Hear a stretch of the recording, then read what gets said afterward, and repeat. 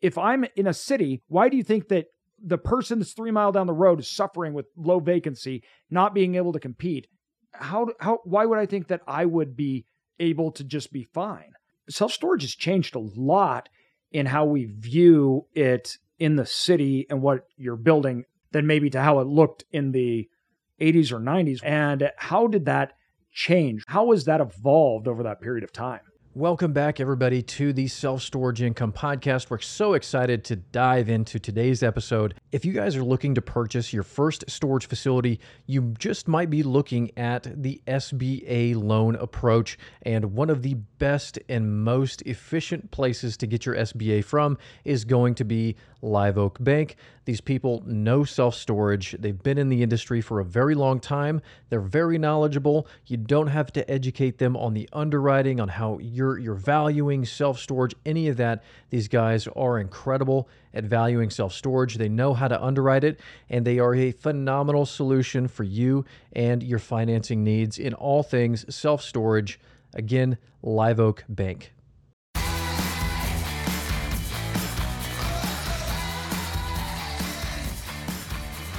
Welcome, everybody, to Self-Storage Income.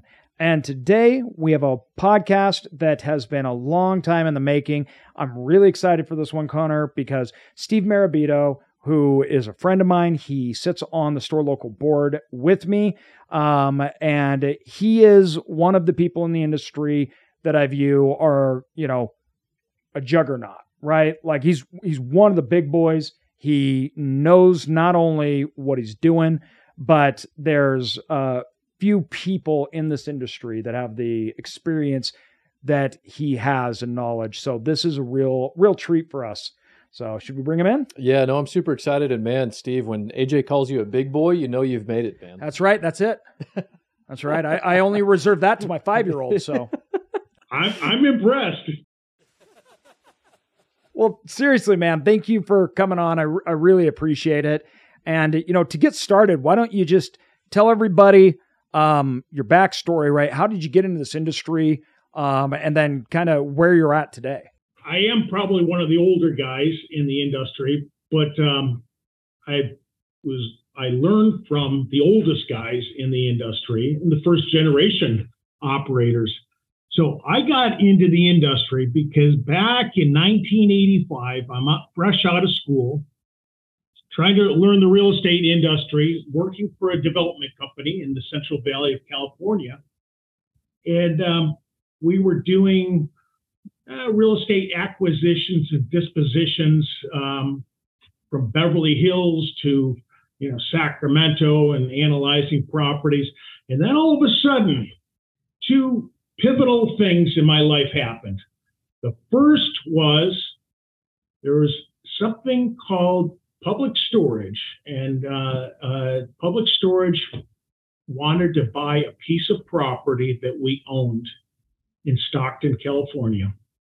And our responsibility after the contract was signed was to approve the design of the building, make sure it was architecturally compatible to the design of the neighborhood.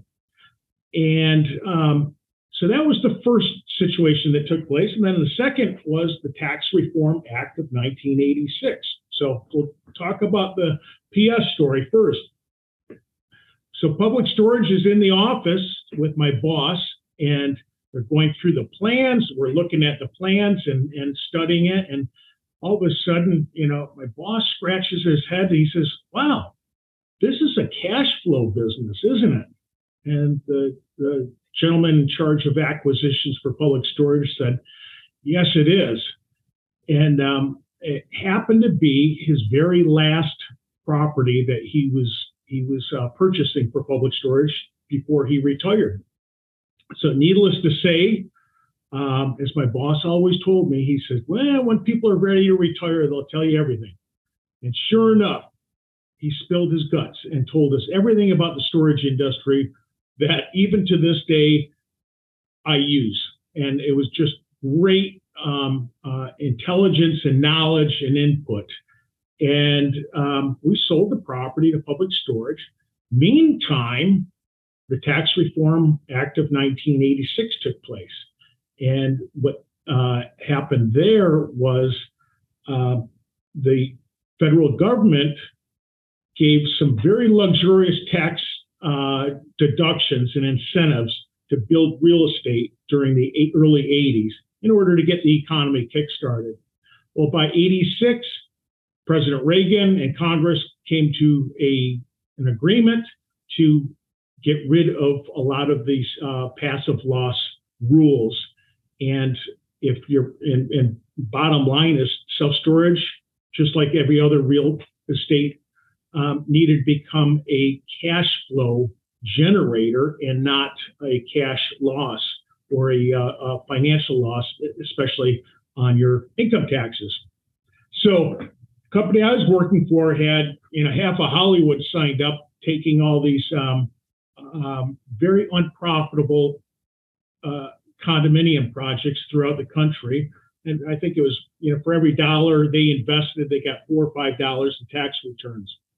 So IRS changed the rules and no more $4 or $5, to every dollar invested tax returns. So all that property really became unusable. Well, the company got into a financial problem because they got stuck with property that had a value much less than what they had built it for. So a combination of those things, my boss goes to the president of the company and says, "Hey, let's build self-storage as a cash flow vehicle." And so I got into it, started studying it, and I was on the road. I'd be working, 6 o'clock in the morning till midnight every day, 5 days a week, 6 days a week, just trying to understand and study the industry. And we started to build self-storage properties, and one after the other. And this is back in the late 80s. It became a phenomenal business model. And by 1990, I said, I'm so burnt out building storage, I'm going to just go off on my own. And they're like, well, what are you going to do? And I said, I don't know, but I'm going to do something.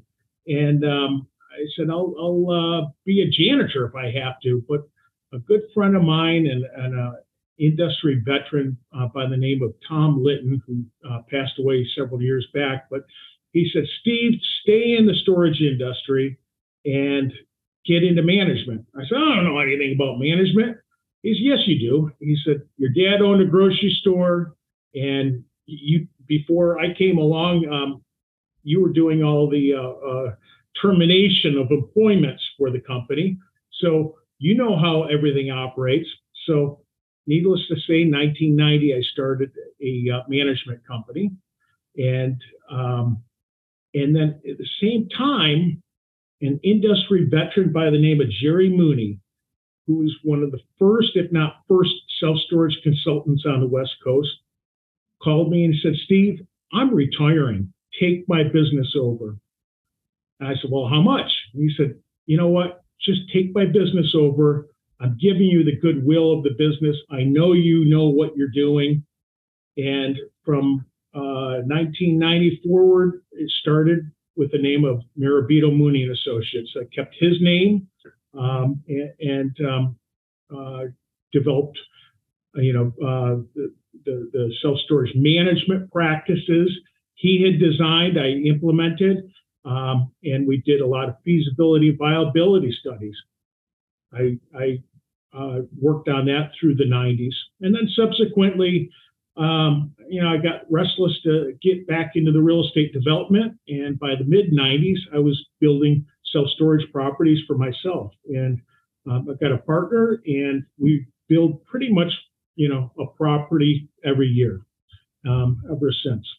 And the interesting thing is about 1998, 99, looking at it, and I was like, we can call ourselves John Storage, or, my first property that I built was called Industrial 880 Self Storage, because we always would use the street address or something low down in the alphabet so that we'd have first position in the yellow pages.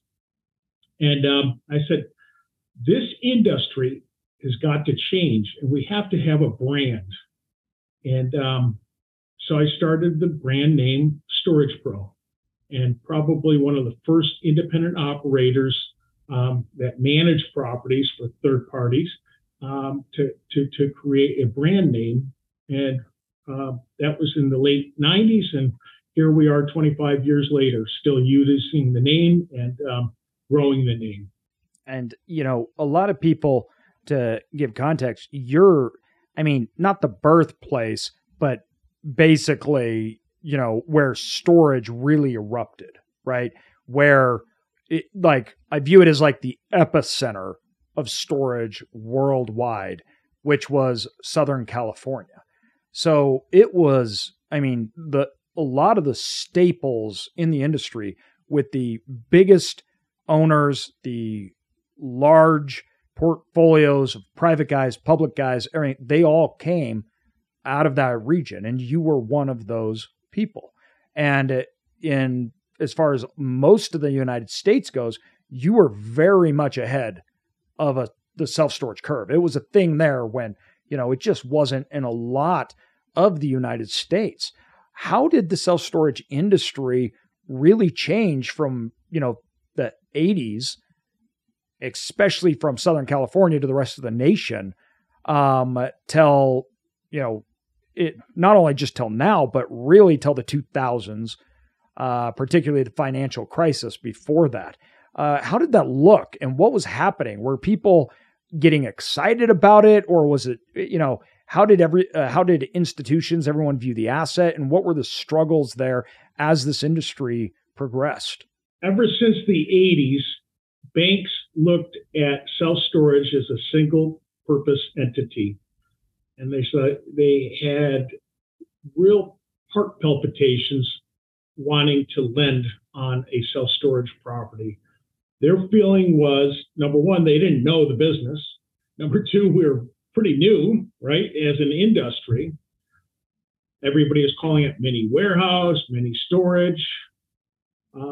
And we kept on telling the banks and people in the cities, hey, it's self-storage, it's self-service storage.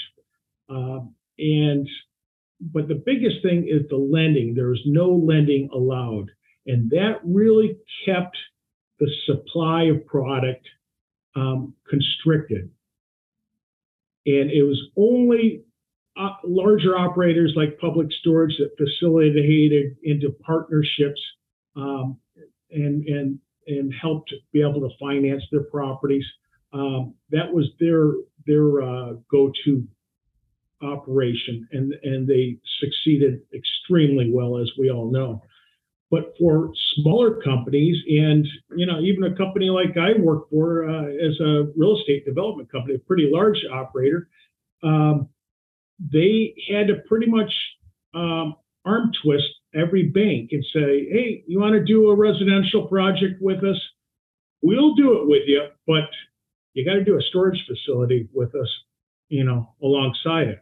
Oh, we don't know storage. Well, either you want our residential project, you know, you're going to do a storage project.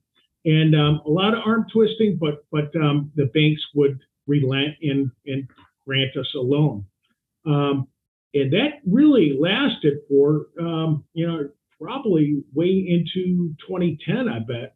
And some of the smaller banks who understood the business and had financed them previously had a little niche of a business and were able to repeat loans to every operator. And nobody ever, there are very few foreclosures on storage.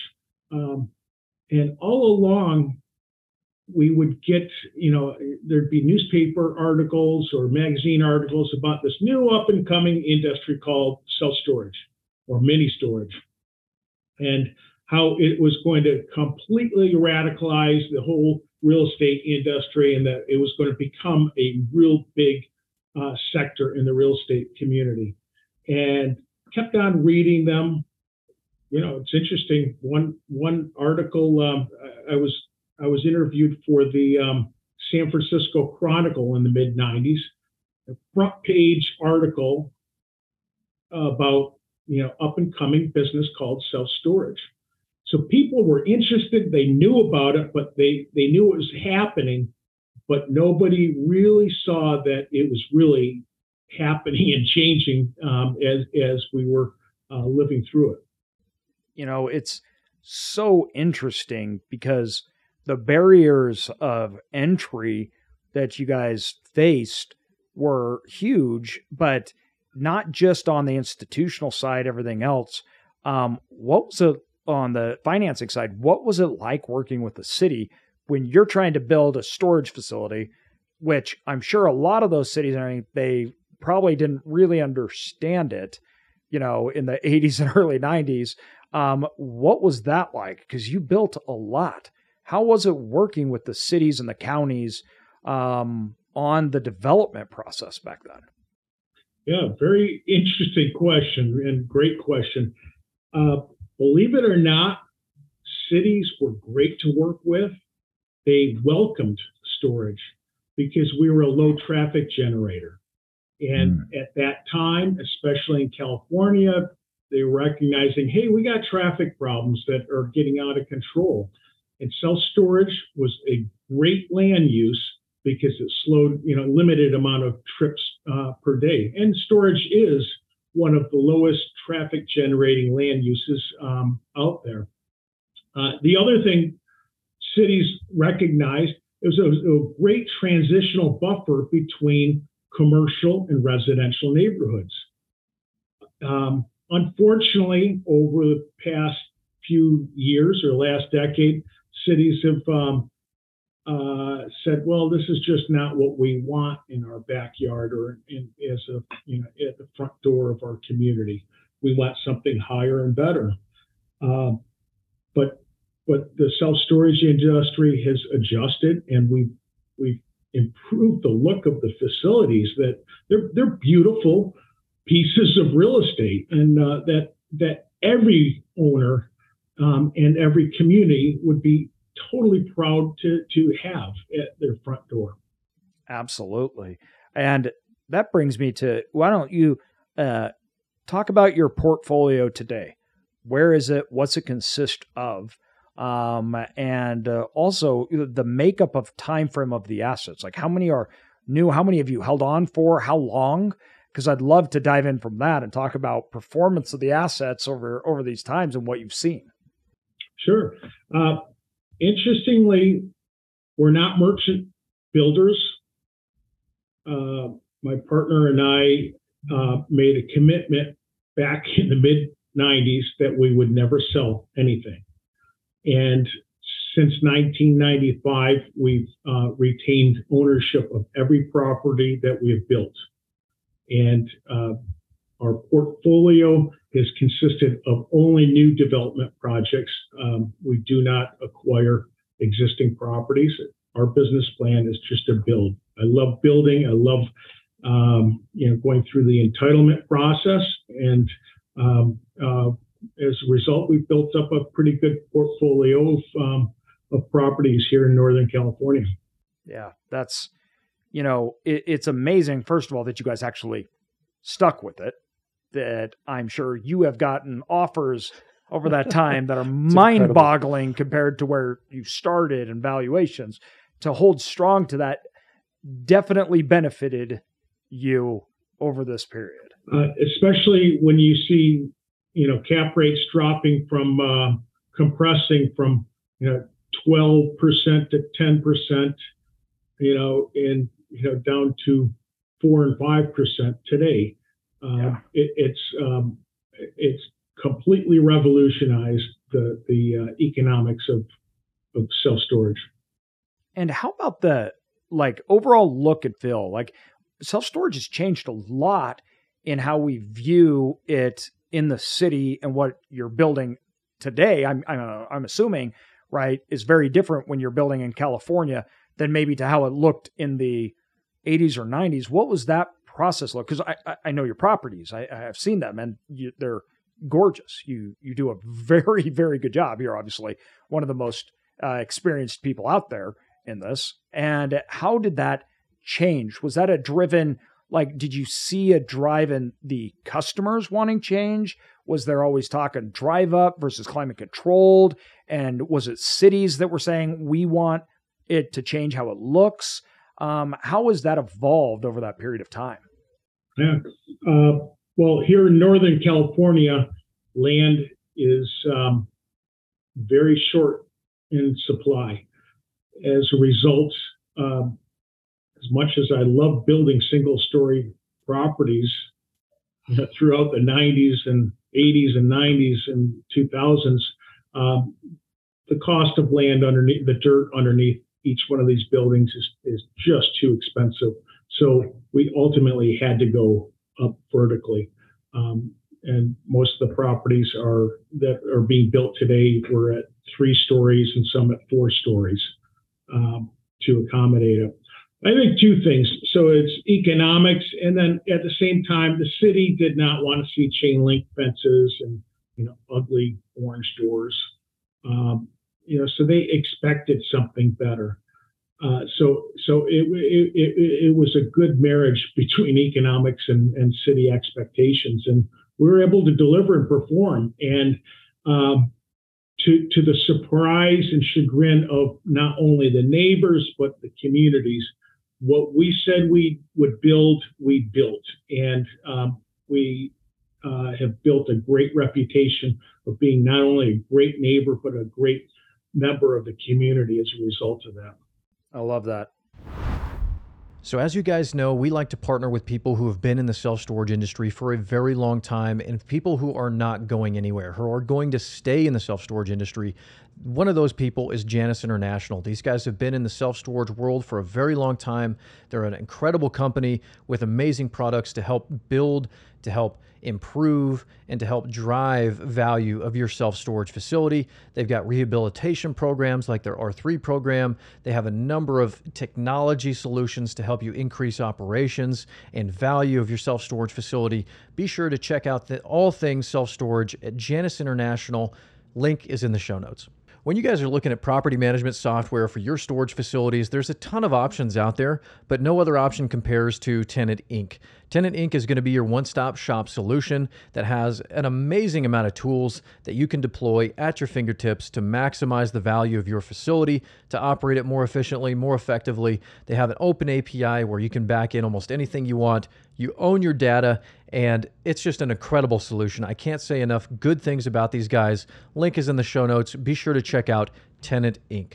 I'm going to ask a question that I don't think I want to know the answer to, but what were you building at a price per square foot back in the 90s? Like, how much did it cost you to put something out of the ground? Now, given this is in Northern California, all right, and well, because you're basically all over California, but how much did it cost you in the 90s to build one of these things? Well, let me back up. Let's go to the 80s.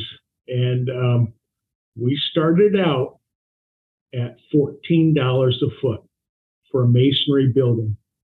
It's wild. Yeah. It's incredible.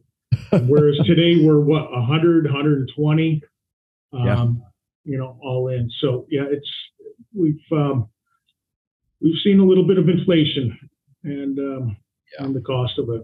Plus we're building, the product today, I think back in the 80s, 90s, we would have to go in, get a city building permit, and what was built was probably just, one step above the quality construction just was not there. Whereas today we're building modern office buildings, Yes. the infrastructure and the security and the safety systems, plus the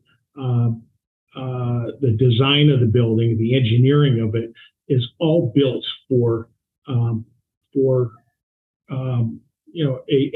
very sophisticated long-term use. And we're not building, you cannot afford to build anything that's not going to be there for years and withstand all the elements.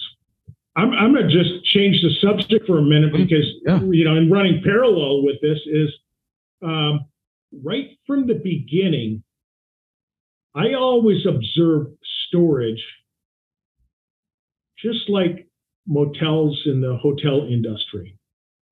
And I've heard it occasionally discussed, but I truly believe that we are very, very genetically connected to the hotel industry.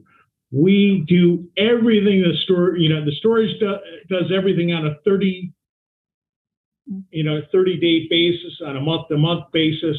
Hotels do things on a daily basis. But we have so many different similarities that it's shocking.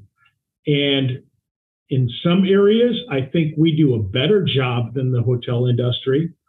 And then other areas, the hotel industry is showing me. I listen to some podcasts and professors talking and experts in the hotel industry talking, and I'm hearing great ideas that they're coming up with for the hotel industry that we need to be adapting. And the time frame, we 30, 40 years ago, we were probably a 30, 40 year age difference in terms of development and technology compared to the hotels. Today, I think we are, side by side in terms of how we've evolved technologically as well as the design of the properties. I put up one of my Storage Pro properties to a hotel, any of these budget hotels. I think we built a much better product. It looks nicer. It's very, very attractive. And it really, some of these properties, are jaw-dropping. And one of the greatest things I love hearing is, from the planning department saying, "Hey, Steve, I never expected to see a storage property that looks like this." Well, that's what we had to do. The hotel industry has done the same thing, right? But if you look at the hotels, back in the 50s and 60s, they were single-story, drive up. You drive right up to their room. No fence around it, but there wasn't a fence. Maybe a swimming pool on the front. Yeah. Interstates came by. Those babies have gone sideways, but they're still there. But they've seen their best of their economic days. But it's the same thing with storage. And I tell, Storage Pro is one of the leading independent third-party management companies in the nation. We manage well over 100 properties and am growing. And I tell clients, and I beg with them, I say, guys and ladies, we're no different than the hotel industry or even Walmart versus Kmart. If you build a good product, people will come. If you don't reinvest in your product, people will leave. Now, there's a reason why there are Walmarts that have been replaced with super Walmarts. And in the meantime, the Kmarts have gone, bye-bye. So no more blue light specials at Kmarts because they never kept up with the competition and reinvented themselves. And we have to do that in the self-storage industry as well. Mm-hmm. I was going to say, it's such an important aspect to recognize these cross-industry touch points and these parallels and comparisons that you can make, and recognizing what the markets are demanding and expecting, and therefore those customers and consumers and what they're demanding and expecting as well.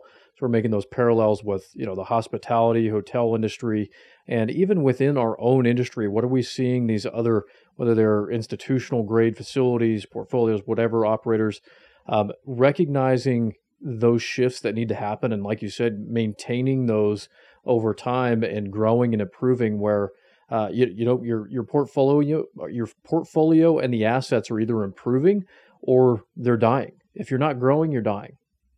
100%. You want to be a green tomato, not a red tomato. Yes. There you go. We were literally having this conversation, Steve, this morning where we were discussing with another operator, and we were talking about, we're like, self-storage is like the hotel business. And we're trying to explain to him, like, it has more similarities to the hotel business because they're like, oh yeah, it's, a lot of people say, oh, it's like industrial. No, it's not. It is not like industrial. From the standpoint, you have a triple net lease, you have somebody that rents it out. It's a big space. They are operating in and out of it, right? In a lot of cases, we can see how people may think that, but it's way more closely related to the hotel industry. And I remember when we'd been in self-storage for a while, we were going to get into it in a much bigger way. And it was when we started talking with others, and it was when Store Local was coming about, and it was from you and other operators that we're having those discussions with that just seemed to understand this. Like the role of technology in this industry, the role of branding, the role of leveraging buying capabilities. And I remember that there were a handful of operators, principally the ones that were talking with us and starting up Store Local. And it was like, if we don't act right, we're going to go the way of the hotel industry, and it's going to be all singular brands. It's going to be, a lot like that. And when did people really start thinking? Because at the time, and this was, we're talking after 08, so this was 010, maybe 12 when Store Local was getting started, and we were all the founding members were getting started and discussing it. But that at that time, that was rare. Like it was, we were pitching like a co-op to members as, oh, well, you can get purchasing power, and that's how you sold them. Where it was really, though, the founding members things were talking about this change, saying we don't want to become like the hotel industry. We don't want to be consolidated all under a few brands. And this is important. When did you hear people start realizing self-storage is not what it was, and we have to think about it differently, and we have to look towards these other asset classes? Like, when did you start thinking about that and seeing that? Because even at the time when the founding members were discussing that was still rare in the storage industry to be thinking like that. When did you start to see the change? I think Lance Watkins, who founded Store Local, was probably the only independent operator that saw it. And I will hats off to Lance because of his brilliance and seeing what was happening in the industry. I'll never forget the day he came to me and said, Steve, he says, we're looking at, putting together this co-op. I said, Lance, I'm in. He said, well, I didn't have to sell you. How come? I said, Lance, back in 1970, my dad owned a grocery store. They owned 3 or 4 different grocery stores. And they were small 5,000-6,000 square foot operations, which is a good size operation back in the 70s. And they were independent. They remained independent. But all of a sudden, we had inflation and cost of goods started going up. And the independent operators that controlled the market, in the 50s and 60s and 70s, now all of a sudden we're losing control of the market. They lack, coordination. They lack the computerization and the technology. They lack the distribution processes. And as a result, larger operators came in that were publicly owned and took over and pretty much gobbled up the entire market share on the Eastern Seaboard. And the independent guys that were brilliant and know how to run a grocery store excellently are now all out of business. So I saw that as a kid, and I knew my dad, saw it and said, gosh, we need a co-op. We need somebody, to work we all need to be working together, not, separately. But he had such challenges in getting, let's say, 10 or 15 different independent operators to work together. And these guys weren't competing head on. They were, probably in a 50-mile radius of each other. So they were unwilling to look and see what was happening in the industry, and they were unwilling to work together. And I saw that the same thing in the storage industry. For years I would pitch independent owners and say, hey guys, you want to make a couple $1,000s a month? And they're like, yeah, how do you do that? I said, how about if I put my advertisement for my storage facility or one that I manage along with yours in the front page of the Yellow Page book? And they're like, oh, no way. I said, but you're paying $48,000 a year for advertising, and this is in the 90s, okay? Yeah. And I'll split the cost. We're not going to compete with each other because you're 3, 4, 5 miles away from my property, and they refuse to do it. I'll remember one operator said to me, he said, well, who's going to get the top side and who's going to get the bottom? I said, I don't care. You take whatever you want, but we just need a presence, and we're going to save ourselves, cut the advertising cost in half. So nobody saw that happening in our industry, and it's very similar to what I experienced in the grocery business. So when Lance came and said, hey, let's look at putting something together, I was like, I'm here for you. I'm ready to join. That's incredible. Yeah, and it's so similar to our story where it was our experience in another industry just like yours that was being consolidated amongst major operators and everything. And we were a part of that, and they started to lose their ability to really compete. So when Lance came to us, like you, seems like a virus, isn't he? He just spreads. So yeah, it gets around. It gets around. So when he came to us as well, we were just like, same thing. We're like, oh, we're in. He's like, wait, what do I have to say? We're like, we've been through this in other industries. Like, we know, we get it. And that's hence the reason why, we have this podcast. Hence the reason why we do these things. We're trying to ensure the industry. And I often tell people, they're like, AJ, you literally get on every week and tell everybody your secrets. And they're like, why are you telling everyone what you do in the industry and how you do it? And I'm like, a rising tide lifts all ships. If you are profitable, I'm profitable. If I'm in a city, why do you think that the person that's 3 miles down the road is suffering with low vacancy, not being able to compete? Why would I think that I would be able to just be fine? Like that doesn't make sense. I'm like, if I want to remain independent and others want to remain independent, we need to be able to compete. And there's storage facilities everywhere, all over the United States. It's not like I'm like, oh, I'm going to miss out on something, right? But we can ensure that. And I just think that's a really, really important piece. Mm-hmm. It is. And just kudos to you guys for recognizing the need for a co-op like Store Local and consolidating those resources and owners and operators. I know, AJ, you'd mentioned that, it's not very common in the storage industry, but I would say it's even back then or even today, whether it was 2010 or now, I still feel like that's thinking outside the box. I mean, you don't hear of or see of, or at least I don't, of a lot of that taking place or occurring. And when you're talking about these aspects of consolidation or having things like, Lance is always talking about online, market share and in real estate and what that looks like. And those major resources that, so many people aren't even considering. Just hats off to you guys for recognizing the need and starting to build this, a decade ago. With that and all these changes, and obviously the last 10 years has been crazy.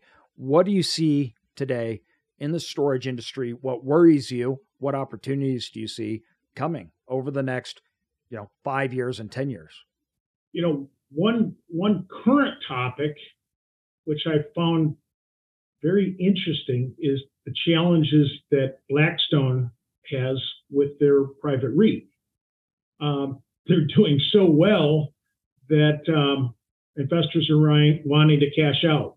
So they've had to put limits on the exiting it. I'm going to guess there's a lot of storage product in that portfolio. And, on an immediate basis, I have a feeling there may be opportunities coming down the pipe because our industry has done so well that operators like BlackRock are going to have to cash out. They're not here for the long haul. They're not going to be, we're a small enough industry. I truly believe there's going to be opportunities as a result of that. The second big thing is, and I started this in 2010, recognizing I can't manage my properties, the ones I own, if I'm only managing my properties and maybe a few others as a management company. I was doing a disservice to myself, to my partner, and to my clients. And I realized, even though I was managing 20 properties back then, I said, I have to grow this company. It's either grow or get out of the business and pass it on to another third-party operator. So we elected to grow, and I poured my soul into growing the company. And we went from about 20 back in about 2010 to now we're well north of 100 properties and growing.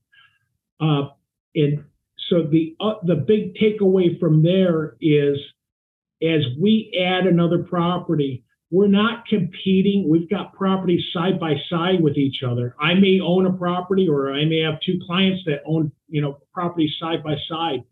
But the systems, the processes, the technologies that a larger operator like myself can deliver are so much further superior and so much more valuable for the independents. So the story is, you're an independent operator, you really do need a third-party operator to manage for you. You will make a lot more money with a third-party operator. I've been through every problem in the book that nobody, half the industry doesn't even know. So we deliver because of the technology and the changes in the industry, to remain relevant and be profitable, you have to have a third party managing your property. And then the third big one is technology. When I got into the industry, I would beg, let's say, for example, lien letters. I said, there's a company out there called More Business Solutions or More Business Systems, and they had a pre-formatted lien certified letter that you could print off your dot matrix printer. But I could not pay a technology company, a software management company, enough money for them to redesign their format of their lien letters so that we could eliminate this mundane process that the managers had to do on the first of the month, every month. And it would burn them out, and there are always inaccuracies with it. Well, today, the industry is changing, technology is changing, and we have the opportunity out there since technology is so much cheaper to adapt, we have the opportunity to really put that into our facilities and improve our operations. And one of the examples is, since COVID, listening to Cornell University Hotel School presentation, they had some speakers on what's the next technology that's going to hit the hotel front. And one of the presenters said, hey, I started this company. We can detect air quality. And eventually, we're going to be in every room, in every hallway of a hotel. I'm like, why aren't we doing that in the storage industry? We need technology to just say, yes, we can slap that in there and put that into every hallway in a storage unit very inexpensively, but we need the technology to adapt to it. So I think in the next couple of years, we're going to see some real big revolutions in technology that serves our industry, and it's going to catapult us to a level that we've never seen before. I totally agree.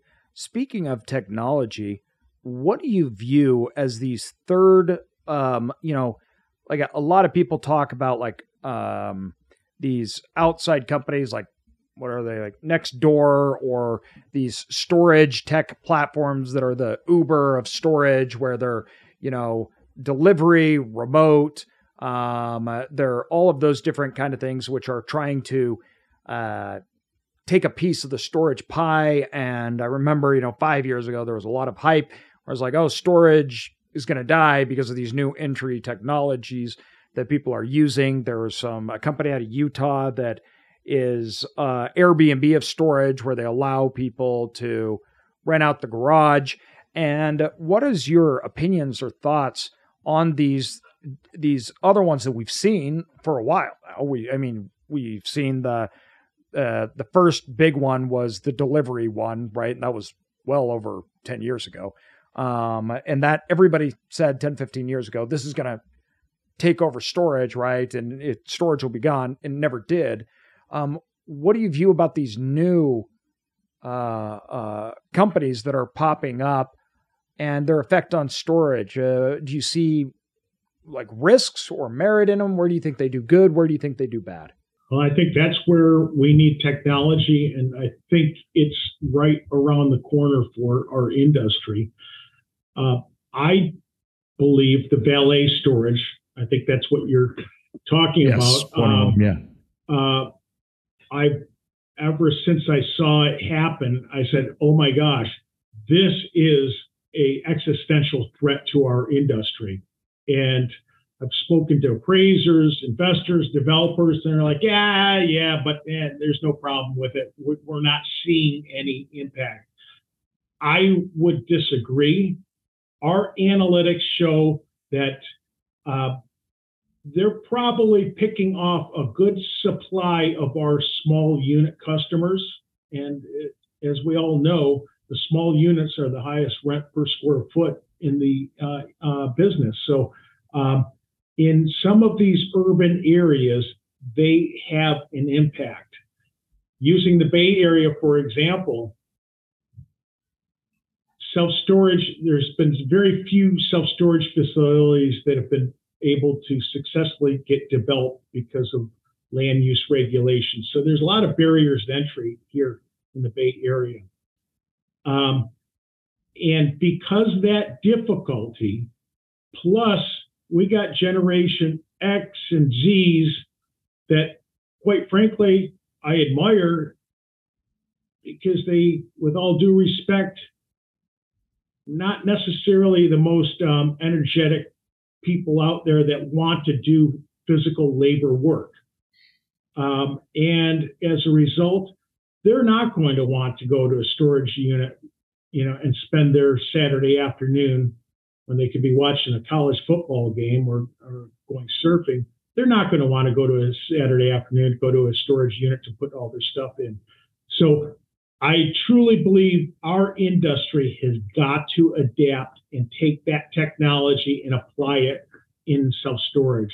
We're going to have to be a hybrid between pure self-service storage and a valet product that we will pick up and we will deliver the product to you.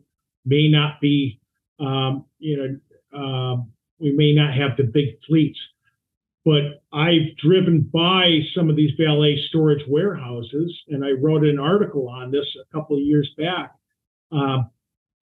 We are rich in real estate in the self-storage industry and limited in technology. The valet guys are very rich in technology, but limited in real estate. But they can scale their real estate needs. You go out to a place like in Tracy, California, and I've seen and witnessed, one of the valet storage operators that serves the entire Bay Area grow from a very small storefront warehouse operation into, at last count, I believe they have well north of 20 to 30, the equivalent space for 20 to 30 self-storage facilities that they've built out in their warehouse. So it is a existential threat. It may not be affecting most people right now, but I guarantee you over the next 5 years, it's going to change our industry. I agree. And really, you're at the heart of that. The valet storage really took hold in the Bay Area. Like, that was the area at first. We have a valet storage here, which is, I don't even know if they even do it anymore. And people were like, oh yeah, it didn't really do anything. And I'm like, well, it didn't do anything, but that's just because it's so early. And I'm like, you got to look at this in areas where I believe Valet is doing well, which like the Bay Area, because it's an economic thing, right? And that's what people don't understand about storage. Like you mentioned, like storage started wherever it was, Texas or whatnot, but it really took hold in California, particularly Southern California, but it spread all across California, as you saw. And the reason why was it was an economic need out of California.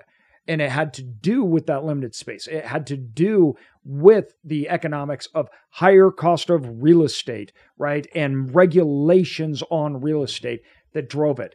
And so when I look at things like what's happening with valet storage in the Bay Area, people dismiss it, but I go, the economics that drove storage first in California spread across the nation.